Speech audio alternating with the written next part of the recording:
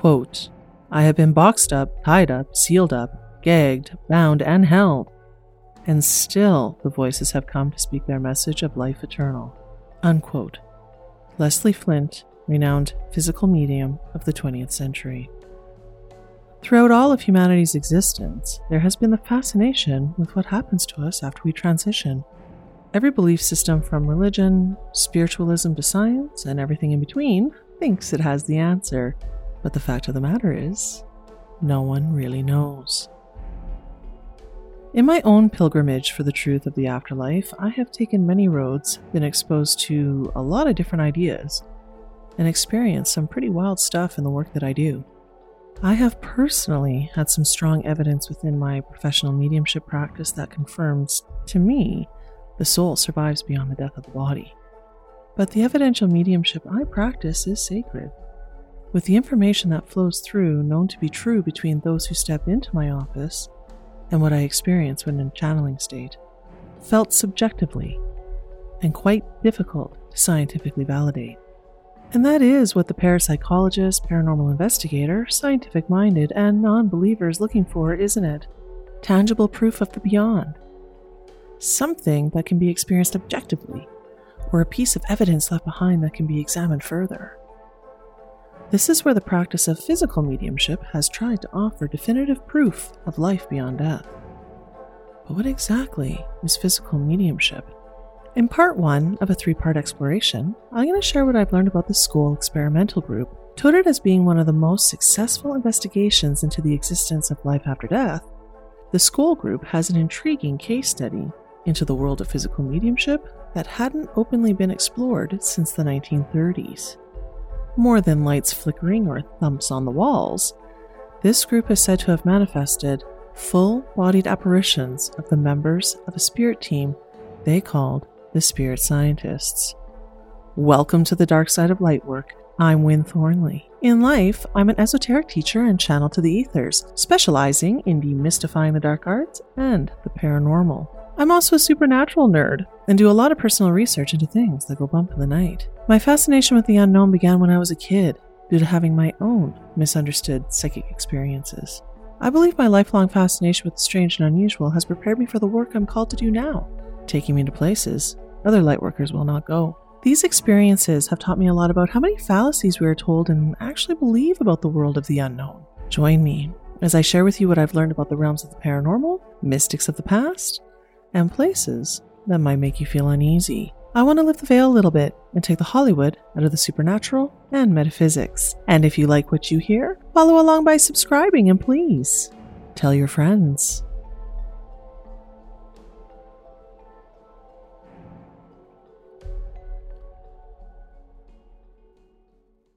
To start this episode, I would like to send a big, warm shout out to Nick Seckler. Thank you so much for joining my Patreon community in the month of February. Take a scroll back and see the extra perks you now have access to, including exclusive videos, bonus episodes, and some special meditations. I appreciate your support in my independent podcasting efforts, and I welcome you to the community. I am now ready to share some Haunted Field Trip news. My 2023 season is live and all Haunted Field Trips are open for registration. This year, I will be returning to some powerful locations and exploring some new spots. July will be spent in southern Alberta with 2 weekends carved out for some psychic fieldwork. Due to the popularity and powerful experience we had in 2022, I will be returning to Frank Slide and the Hillcrest Memorial Cemetery. Join me for a one-day adventure at one of the most energetically profound areas of Alberta. I have dates available for Saturday, July 15th or Sunday, July 16th, 2023. Your choice on the group that you would like to join. On July 29th, 2023, you will find me in Fort Macleod, Alberta, where I was able to rent the historical Empress Theatre for 3 hours to begin our day. This should be an interesting haunted field trip, as the Empress Theatre has a long history and stories of ghosts who make themselves known. This will be a day of exploring the oldest fort town in Alberta, with more activities that will help you flex your psychic senses in real-world conditions. Since we had such a magical experience in Dry Island Buffalo Jump Provincial Park last season, I will be returning to close my season down there again. in 2023. This gathering will be a connection and healing event, a little bit different than the other haunted field trips. I have created a special meditation experience that will guide you into the ancient wisdom of the land, the elements, and your ancestors. This year I've carved out better dates and have been guided to offer 2 opportunities to gather. I will have group sessions available on Saturday, September 30th and on Sunday, October 1st of 2023. In addition to these group haunted field trips, I have some virtual sites on my list. Since we're able to move more freely these days, I am amping up my Patreon community perks and will offer several virtual haunted field trips in 2023. Not all the locations I want to explore are group experience friendly, so I'll go check them out myself with my team and film a bunch of stuff while on site to share exclusively with my growing Patreon community. Some of these experiences might be live videos as well. At this time, I have a goal to increase my community membership to 20 patrons for this first quarter of the year, and when I do, I will also begin hosting monthly gatherings where we can explore all things strange, unusual, and paranormal. And my community will vote on the topics I'll explore. It's going to be so much fun, and I would love to have you there. If you would like to learn more about my Patreon community, please head to my show notes for a link to consider. Okay, that's all for my other offerings. Now, on to the show.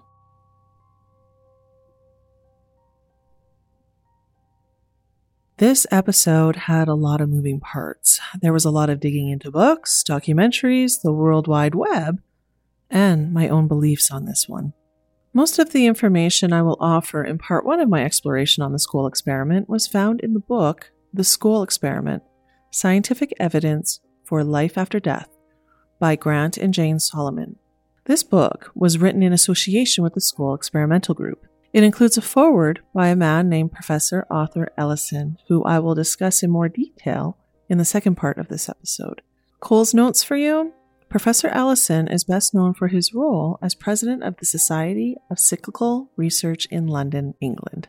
This group is considered an authority in the field of parapsychology and paranormal research. From the book, I then expanded my research into the members of the Scole group, physical mediumship itself, and what came of the Scole report.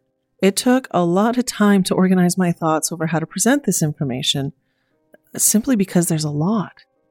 In part 1, I'm going to break down what physical mediumship is, the who's, what's, where's, when's, and phenomena said to be experienced by the Scole Experimental Group. There's a lot to cover, so let's dive in, shall we?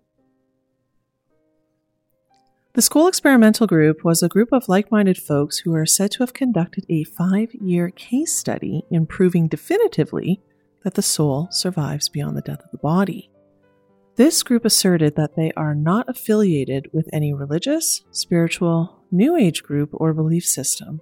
They are individuals who are called upon by a group of spirit scientists in order to conduct experiments that are intended to prove the theory of life after death. The Scole group was formed in the year 1992 by Robin and Sandra Foy. Robin Foy's early years involved training and work as a Royal Air Force pilot. After his time as a pilot, Robin went on to manage a paper company. His wife Sandra was a homemaker. Both had long life interests that lay in the world of the paranormal. Physical mediumship, specifically. They actually met each other in a physical mediumship circle they both attended in Romford, Essex. The Foys went on to create their own physical mediumship groups, which eventually went on to meet twice weekly. In 1991, Robin and Sandra decided to move from their home in Postwick to Scole. Scole is a village located on the Norfolk-Suffolk border in the UK. Robin and Sandra would visit Scole for little getaways on the weekends. While on a few of these visits, the Foys recall being super drawn to a charming home with an overgrown yard that sat within eyesight of their favorite coach inn. When the time came and the Foys decided to relocate to Scole, this home was available for rent. Robin Foy has said in some interviews that this was all divinely orchestrated in a time before this life, and that this home sits on a network of earth energies known as ley lines, which will be important to note for later. Eager to resume their physical mediumship circle they started in Postwick, the Foys spoke to the original members of that circle. All 4 other members were also willing to continue and agreed to travel a little further for their weekly sessions. This travel time is about a 45-minute drive one way, and they would carry on for another 13 months like this. The Foys set up their cellar, their basement, specifically for these weekly sessions, making sure it was always prepared. This involved blacking out any natural or artificial lighting, creating comfortable seating, and gathering any tools they deemed necessary for their sessions. The group lovingly called this area of the Foys' home the Scole hole. Right at the onset, the Foys and their group of afterlife seekers would experience an increase of physical mediumship phenomenon than they had in their post-Wick location. But what exactly does that mean? Before I go any further, I want to take the opportunity to talk about what physical mediumship and mediumship actually is.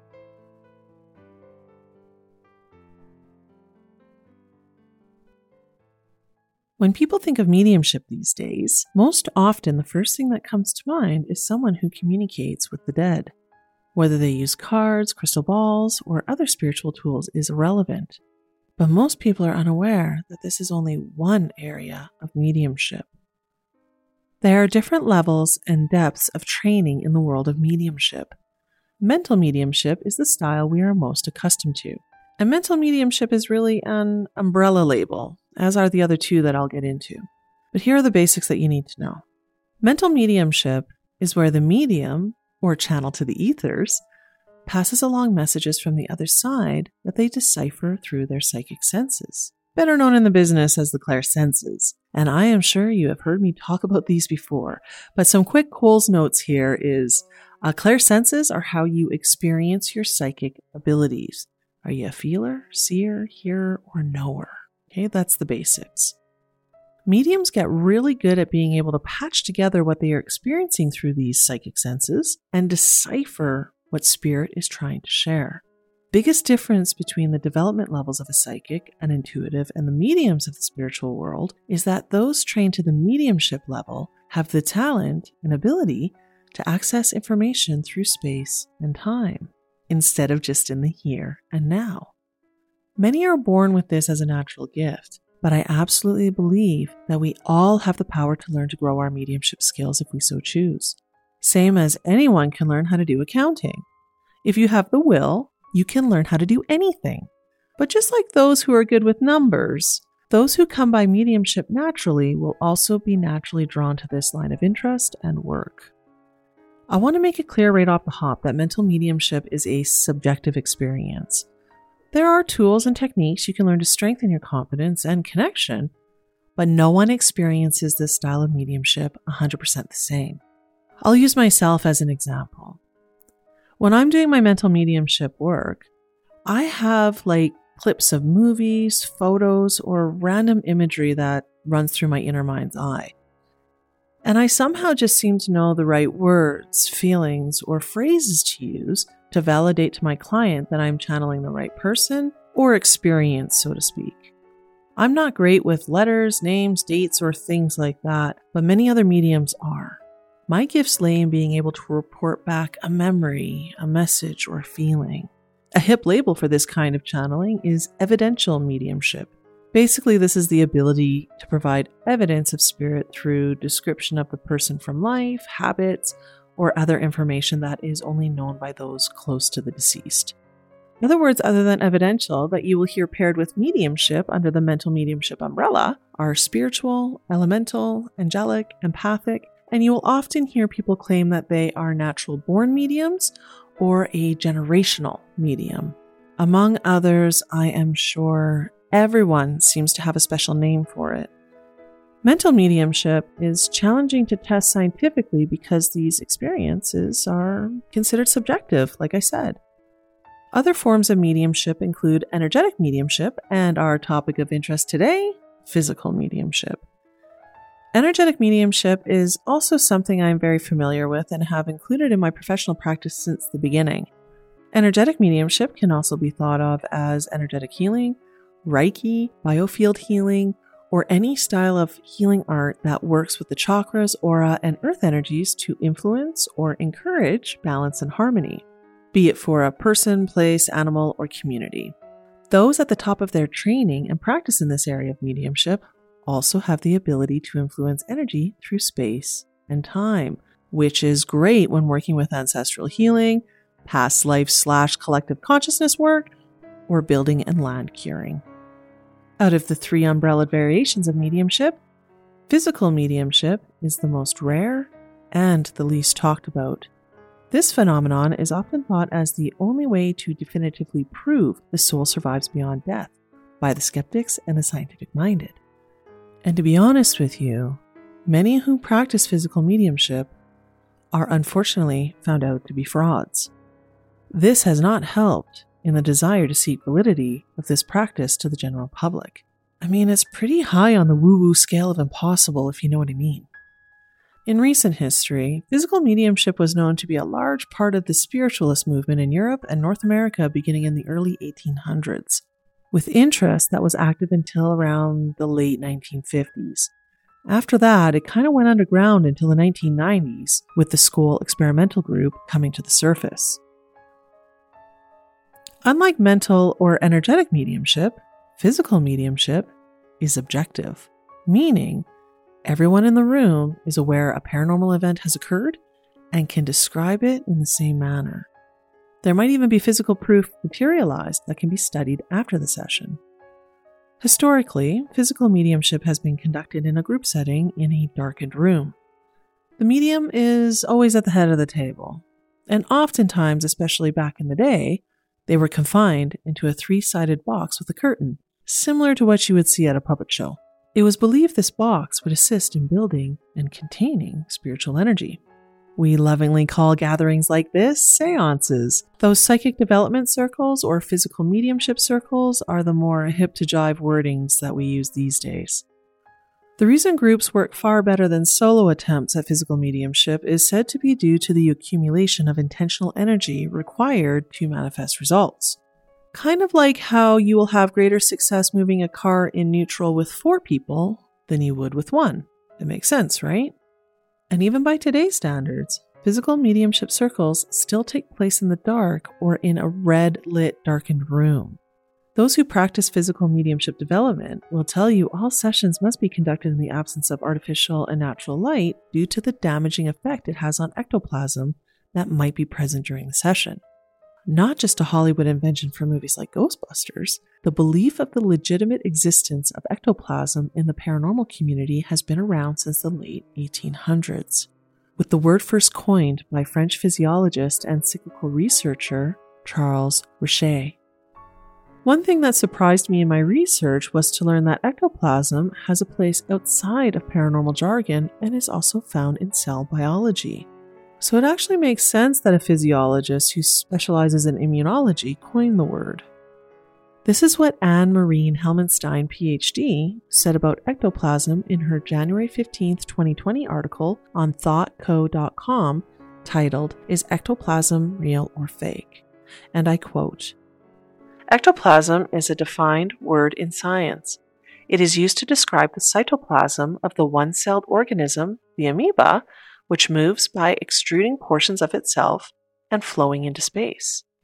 Ectoplasm is the outer portion of an amoeba's cytoplasm, while endoplasm is the inner portion of the cytoplasm.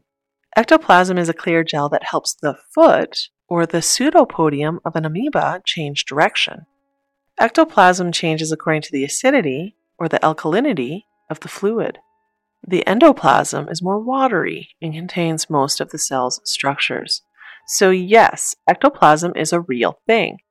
Then there's a supernatural kind of ectoplasm.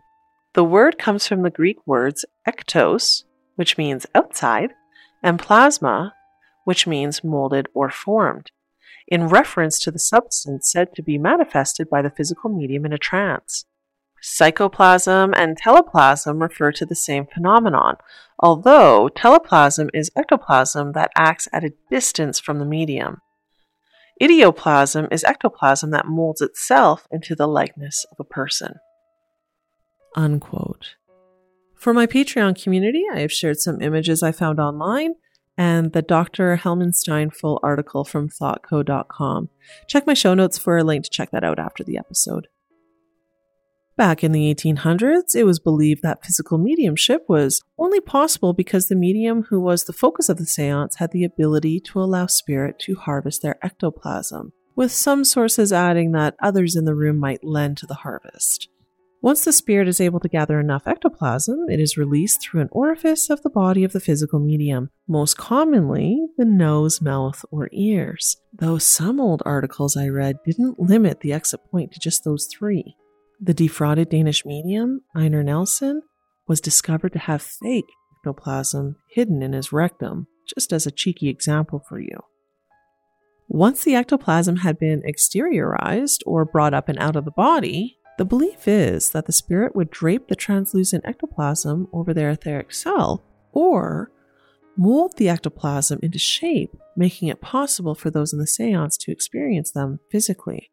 I know, it's pretty wild stuff, right? In some cases, the ectoplasm was said to be manipulated and formed into shapes or items that would eventually dematerialize or lose shape and return to the source body. The group in these seances were always cautioned to never turn on the lights in the middle of an ectoplasm materialization. Many of the paranormal sources I encountered believed that one of two things would happen. The first is a very old belief, and it is that the ectoplasm would re-enter the medium's body at such a rate of speed that they would experience physical damage, from a burning effect around the nose and mouth, internal organ damage, or even death. The other belief is that light is tremendously damaging to ectoplasm, causing it to dematerialize in an instant. There is another reason many physical mediums have held so much control over the atmosphere of a seance. I will share a little bit about one of the last physical mediums to offer the method of ectoplasm-induced physical mediumship publicly a little bit later in the episode, actually right at the end. Her name was Helen Duncan. So I'm just going to pin that for now, and we'll come back to that. I want you to know that not all physical mediumship is that fantastical. There are varying degrees of intensity.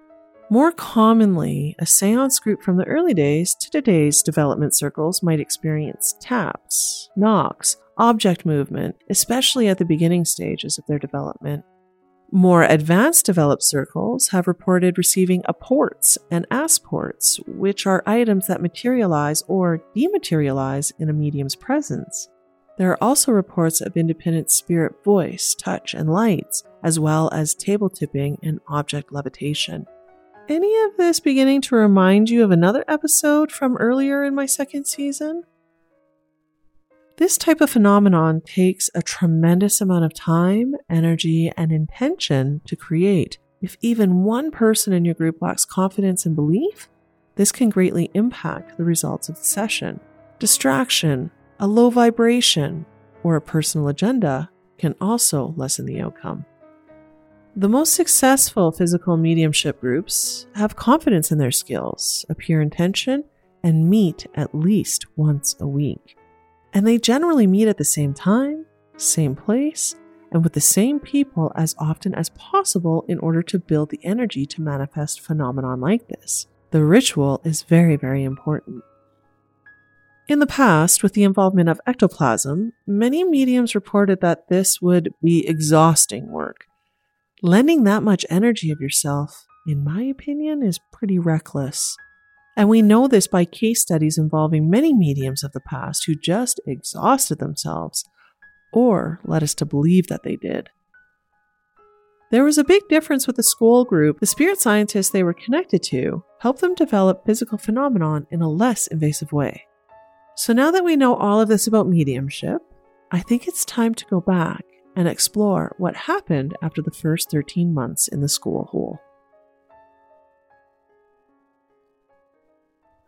By January of 1993, the Scole group was having lackluster results in their weekly sessions. In the beginning, they had sessions that included raps, taps, and the start of bigger phenomenon.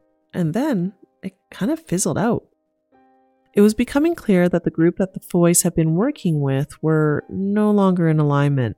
When the group explored the idea of releasing some members, there was instant agreement. Beginning in early 1992, many members were finding it challenging to make the effort to drive back and forth from Postwick to Scole twice weekly. There were many weeks it was Sandra and Robin alone keeping the Scole hole active. So the group decided amicably that their time had come to a close.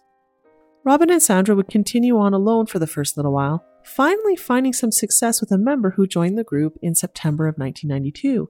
Some of the first sessions with a French businesswoman named Mimi began to produce their first significant phenomenon in a long while. This time it was different, though. There were clicking sounds, described as being similar to the chattering noise of false teeth. The group would later come to know this clicking to be the cue of one of the spirit team members they would go on to work with in their physical mediumship sessions.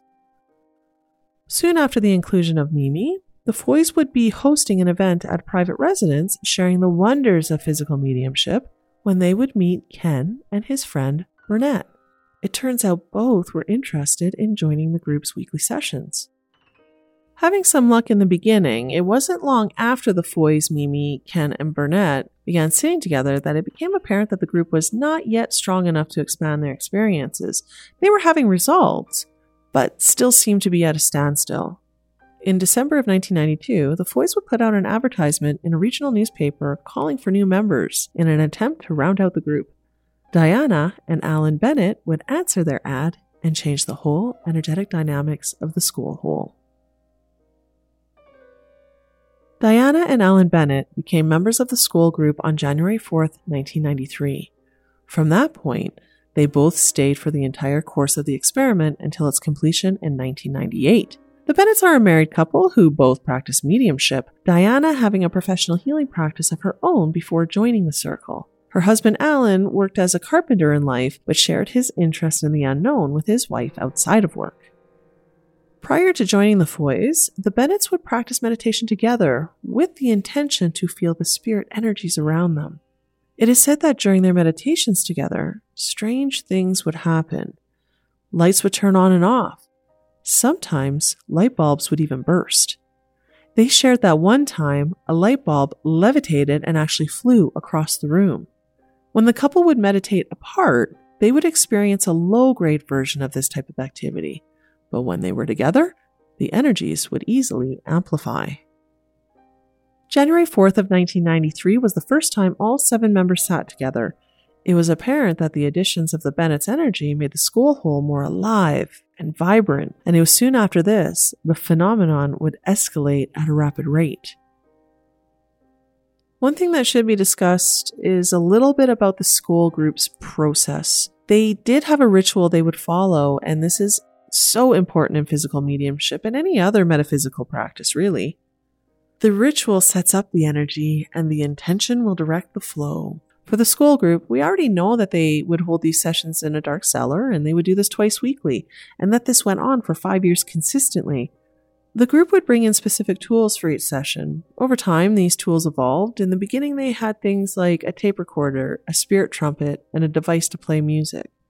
There was always the use of 1 or 2 of the mediums in the group for trance mediumship. This is so there was a channel to convey the messages from spirit to the group. In the early days, this was the role played by Robin and Sandra, but by the time the Bennetts joined, Diana and Alan took over these roles. It was made pretty clear that by the time the Bennetts arrived, Sandra was no longer interested in continuing this area of personal psychic development. It was mentioned in the book that I read that she seemed to feel too much pressure to perform in a group setting and wanted to step back from that responsibility. In a quick side tangent here, for those who do not know what trance mediumship is, let me share a little bit more about that just for a minute. According to the Arthur Findlay College, Essex, UK, whose website claims they are the world's foremost college for the advancement of spiritualism and psychic sciences, quote, "Trance occurs when, through the induction of an altered state of consciousness, we allow the spirit world to capture our attention or even place a hold on our minds, enabling a closer blending with the spirit world. The degree of hold on the medium's mind will determine the quality and depth of trance. Trance is a very refined aspect of mediumship which influences our spirituality as well as our messages in mediumship.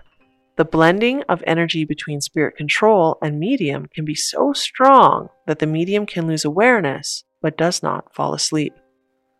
Unquote. Trance mediumship would fall under the umbrella of mental mediumship. It takes great practice, trust in one's abilities, and awareness of the energies you are working with to offer successful and safe trance sessions. Trance mediumship was reported to have supported the Scole experimental group tremendously in the early stages. When the Scole medium sat in this trance state, the spirit scientists they were channeling would take over the session. It is said they would offer advice and detailed instructions through the mediums on how to change the room, shift attendees, or introduce certain equipment to be used in a specific way. To begin the sessions, the Scole group would set up the session with a positive intention, creating space for connection with spirit of the highest benefit and coming from a place of love. From there, they were instructed to play uplifting, joyful music. This was to set the ambience and raise the vibration of the group. From what I can gather, there was a specific mixtape used for each and every session. Over time, each song began to usher in reliable physical mediumship results. The tape recorder would run to capture the session for review later, and I believe I read that notes were also taken. Once the session had run its course, the mediums would come out of trance, and the session would be closed down with some type of prayer ritual. I would kind of assume. It wasn't really talked about how they actually would close down these sessions. So now we kind of get to that juicy part, folks. What kind of phenomenon did the Scole experimental group claim to experience?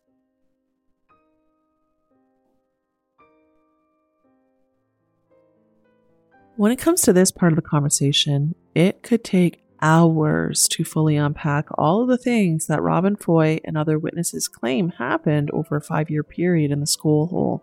This is not even including the other sites this group met at around the world either. I will cover the basics in this episode, and in no particular order unless stated. Just know that this process was progressive, and the more incredible the phenomenon, the later into the group's 5-year case study it potentially occurred. I actually plan to expand the conversation on the different kinds of physical mediumship phenomenon that can be experienced within my Patreon community in some live gatherings later this year. Mainly because this group pretty much experienced it all, and there is so much to dive deeper on than this episode lends time to. So this is the foundation of what you need to know. In the beginning, I already mentioned that there was tapping and knocks being experienced. This would amplify shortly after the Foys shifted their group members in September of 1992. Robin and Sandra claimed one night after the addition of Mimi, the knocking and raps expanded out of the cellar and filled their bedroom, and for more than one evening from what I recall.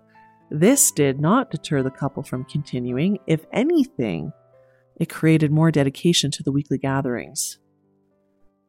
In time, spirit lights began to appear, at first floating around the room and later interacting with the attendees. In an open session where the Scole group invited outsiders to experience the phenomenon, it is recorded these spirit lights would float close to and actually touch the participants. One woman actually had a spirit light enter the body, causing a calming and healing effect from what is recorded. The lights would also pay special attention to crystals that were introduced into some of the sessions. What would happen after they entered those crystals would be documented in more detail in the scientific scrutiny stage of this experiment.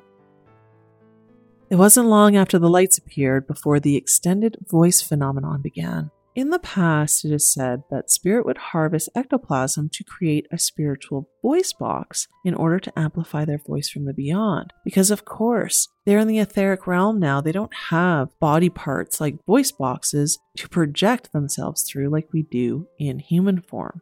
Sometimes, this voice box would be formed inside the spirit trumpet and broadcasted with the help of that item. Though I haven't expanded much on it yet, the spirit team and the Scole group were not using ectoplasm to create the phenomenon that they were receiving. And I will clarify all that really soon here.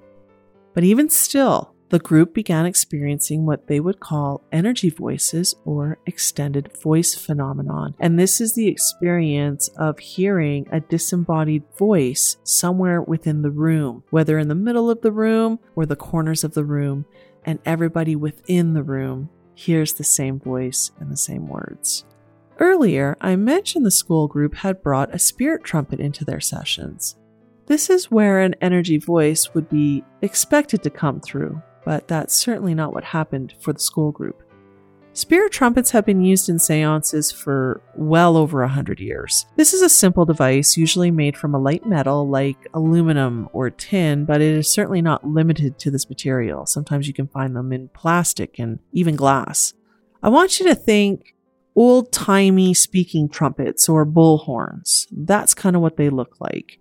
The spirit trumpet is expected to behave a few different ways during a physical mediumship session. It might tip over or even fall to the floor. It could float around the room and touch attendees. The spirit trumpet is also thought to project the voice of the spirit to strengthen its presence, as you will. In the case of the Scole group, the trumpet took a while to offer any sort of results, with the first time it just tipping over.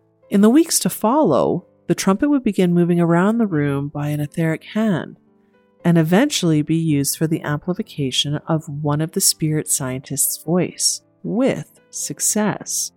But the use of the trumpet was short-lived as the spirit team strengthened. Eventually, the Scole group would remove the spirit trumpet altogether. At one point, the spirit team asked the group to add cowbells and lights to the ceiling of the cellar.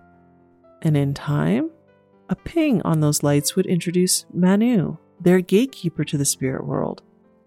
And when a cowbell would chime, this would introduce Patrick, another spirit team member.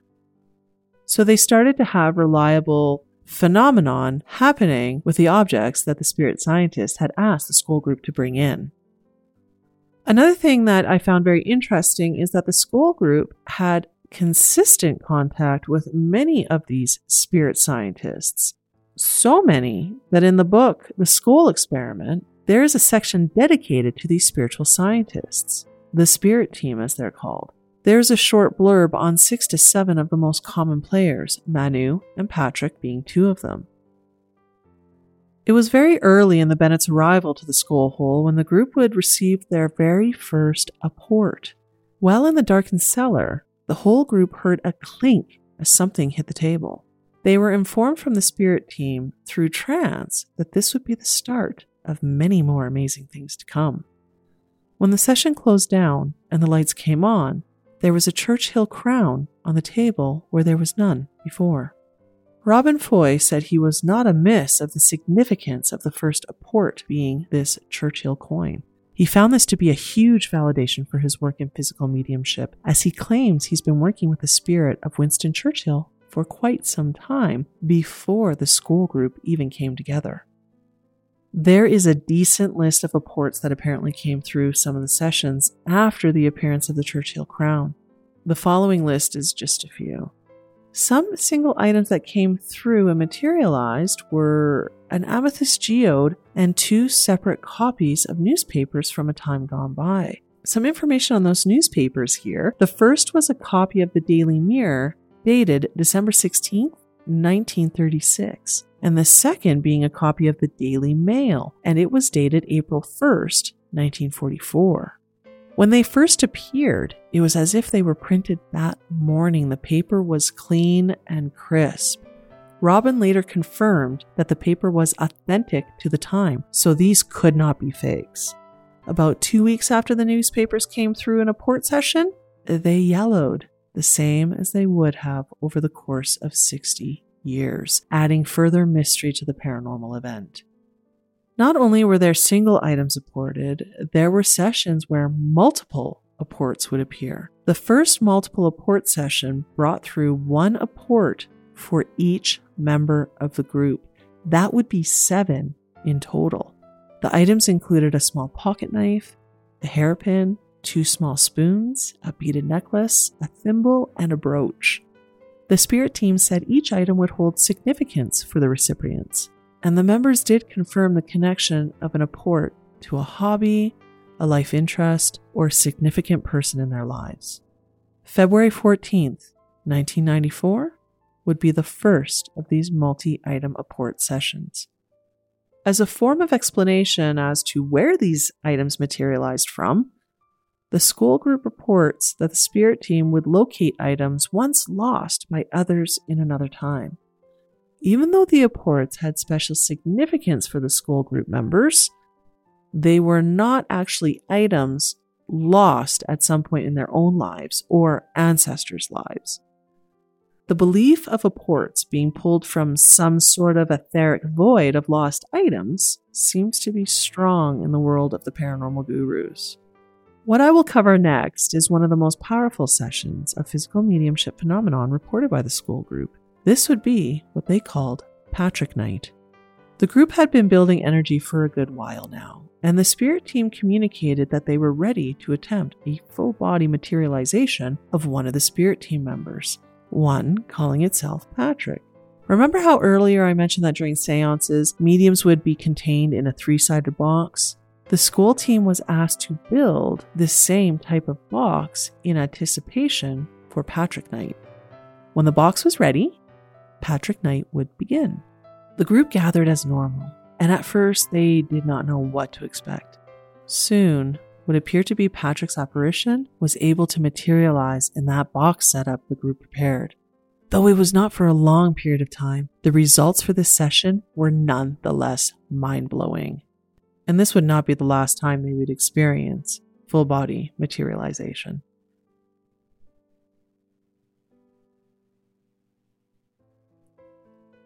I have briefly touched upon that there was a major difference in the old method of ectoplasm extraction and the way in which the Scole spirit team was able to manifest physical phenomenon in tandem with the Scole group. What was shared by Robin Foy in books and interviews is that the spirit scientists were using 3 different types of energy to manifest a physical outcome in the 3D realm. The first is what they referred to as creative energy, which came from the spirit world. The second was human spirit energy. And the third is earth energies. The earth energies that they speak about are what we know as ley lines. With the earth energies, they are either naturally occurring on ley lines or vortex points, or if unavailable, the spirit team creates a gateway within the earth energy lines themselves. Now, I'm not really too sure how positive that is, but I will unpack how I feel about that in part 3 of this exploration. Robin Foy has mentioned in interviews that the home in Scole sat on a very powerful ley line, one known as the St. Michael ley line or the Michael and Mary ley line. This bit of information led me on a search to find out if this was in fact true. So I did come across some maps that I will share with my Patreon community that outlines exactly where this ley line is said to flow through. And I will share whereabouts Scole is in relation to this ley line. One of the biggest draws or interest to come out of the Scole hole, above and beyond everything I've already talked about, was their evidence of alleged spiritual photography. From what the Scole group shared, the combination of spirit, human, and earth energies would allow the spiritual scientists to manifest some pretty wild stuff on film.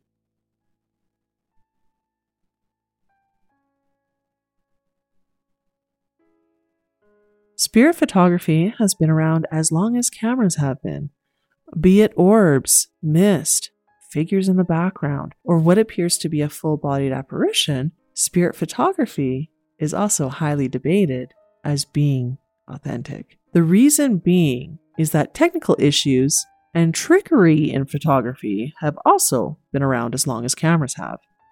Lens flare, movement while taking the image, odd lighting, depth perspective, dust, insects, and pareidolia are the major factors to consider when ruling out legit spirit photography, with lens flares being the most common. This is identifiable by the bluey, greeny orbs of light that you see in your mobile phone images as an example.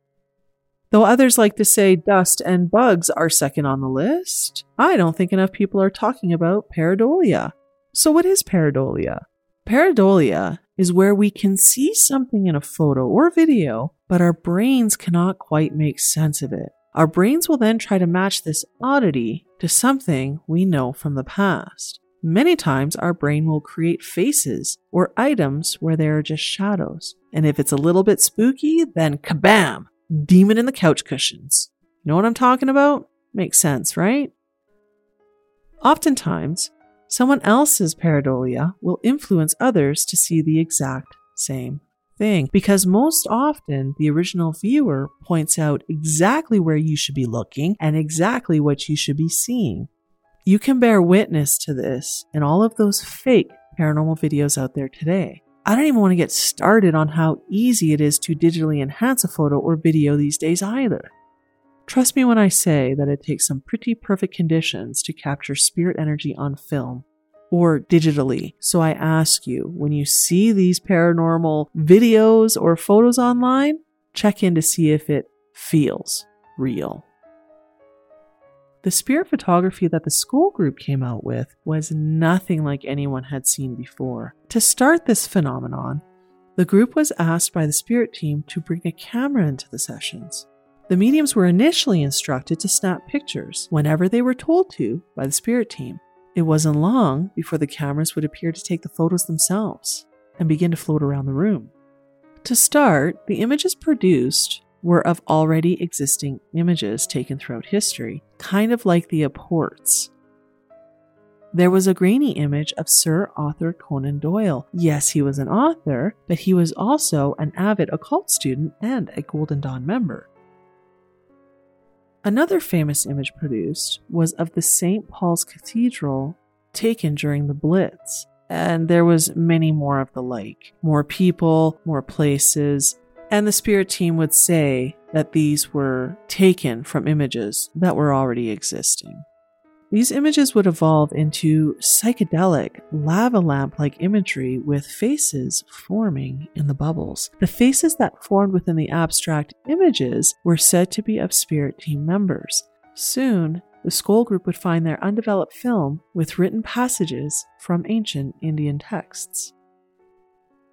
The spirit team would begin these experiments with film by asking the Scole group to bring in a variety. Several different kinds of Polaroid films were used, from the classic 4x6 Polaroid that we all know and love, to the 35mm and a few in between. The Foys, Bennetts, and other group members swear these images were all obtained in the Scole hole and were created by the spirit team members. The Scole group was requested by the spirit team to create a container from wood and glass that the film was to be placed within. And this was done for a couple of reasons. The first was to show that the group members were not tinkering or interfering with the film themselves, but it was also to build the spiritual energy needed to expose the film to spiritual images. At first, any photo paper or film was to be laid out flat, but after the creation of the glass and wood container, the spirit team would build up the energy to eventually be able to manipulate a 35mm roll of film without it ever being taken out of the canister. The Foys would even talk to Polaroid about the results they received during the sessions. As an example, you know the regular old instant Polaroid film? This is the same film that was used in the Scole hole at some point. To begin with, the team wasn't sure how to develop the film after the session. If you don't know, how that instant film and special camera works is that the developing chemicals are already contained within the film packet. When the photo is taken, the film is exposed to light through the lens, and as it's being pushed out of the camera, this activates the developing chemicals, and voila! Your images appear slowly but surely. At first, the Scole group was trying other methods to try to develop this film, like heavy rolling pins and bars being rolled over the film with little to no result. Then they figured, why not use the camera as intended?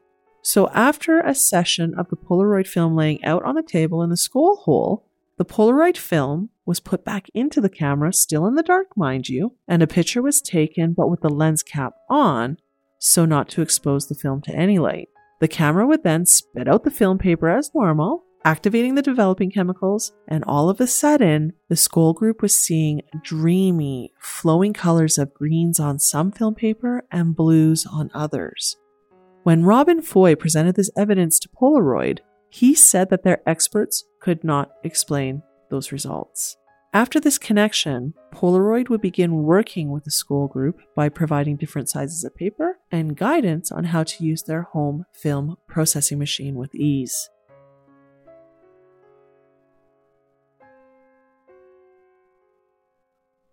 You might be asking yourself, were there any skeptics or challengers of this experiment into physical mediumship? The Scole group would be under some serious scrutiny from the parapsychology and paranormal community alike. In part 2 of my exploration of the Scole experiment, I will talk about the Scole report and what the community has to say about Robin Foy and his claims of physical mediumship. The highly respected Society of Psychical Research joined the Scole group for 2 years of gatherings, resulting in their lengthy and thorough Scole report. I will share what their report revealed and what others in the paranormal community have to say. In part 3, I will share my thoughts about this groundbreaking experiment into the survival of the soul beyond death and what I believe might be happening here.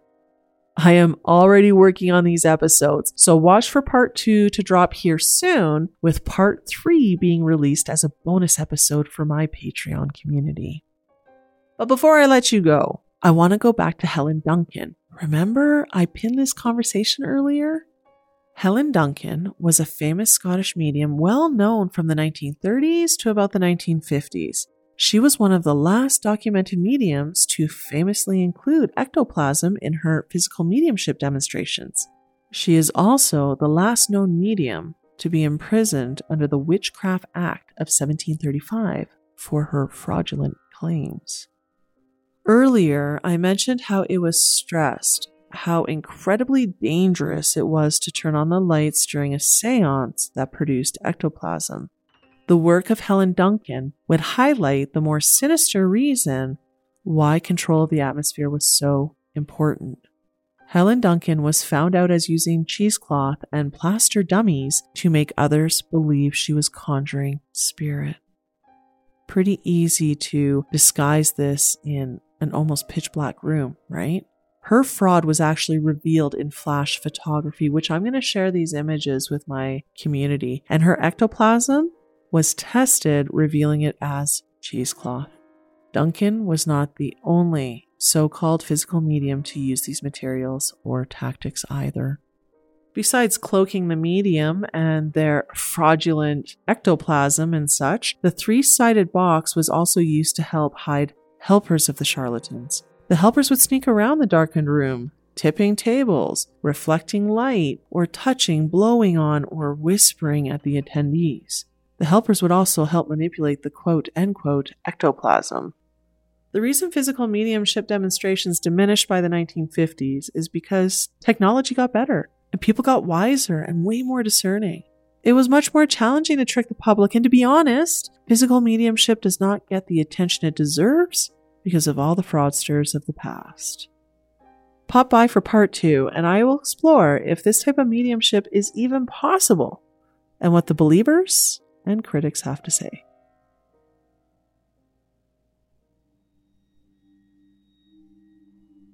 Thank you so much for popping by and spending time with me today. I really appreciate you being here. I invite you to leave a message at my Anchor FM page, letting me know how you like the Dark Side of Light work. Feel free to share your personal experience with a show topic, or even share a show idea. I listen to each message and may include your idea in a future episode. Since I'm an independent podcast host and producer, a 5-star review on Apple Podcasts, a follow on Spotify, or a review on where you're listening to me right now would really help others find my show. And a quick share of this episode or others that you've enjoyed is really appreciated as well. Outside of my podcast platforms, you can find me on social media by searching for The Dark Side of Light Work with Wynne Thornley. And if you like bonus content, I've been raving about my Patreon community all episode. A $5 a month pledge helps with the growth and expansion of The Dark Side of Light Work. And I have lots of exclusive content already available for my loyal Patreons that isn't available anywhere else. Behind the scenes research content, meditation, bonus episodes, and videos. Any support is welcome, and I feel grateful for all the support I have already received. Thank you so much. I'm also expanding the conversation of my other passion of working with the empathic, psychic, intuitive, and mediumship community as a top mentor over on the Wisdom app. There, you can find me going live throughout the month. Wisdom is a blend of live radio and podcasting, as all live conversations become archived so you can listen in later. Wisdom also offers the option to chat live with me, so I invite you. Be my guest and join the conversation. I wanted to thank you once again for listening into the end. I look forward to dropping the next episode soon. So until then, take good care.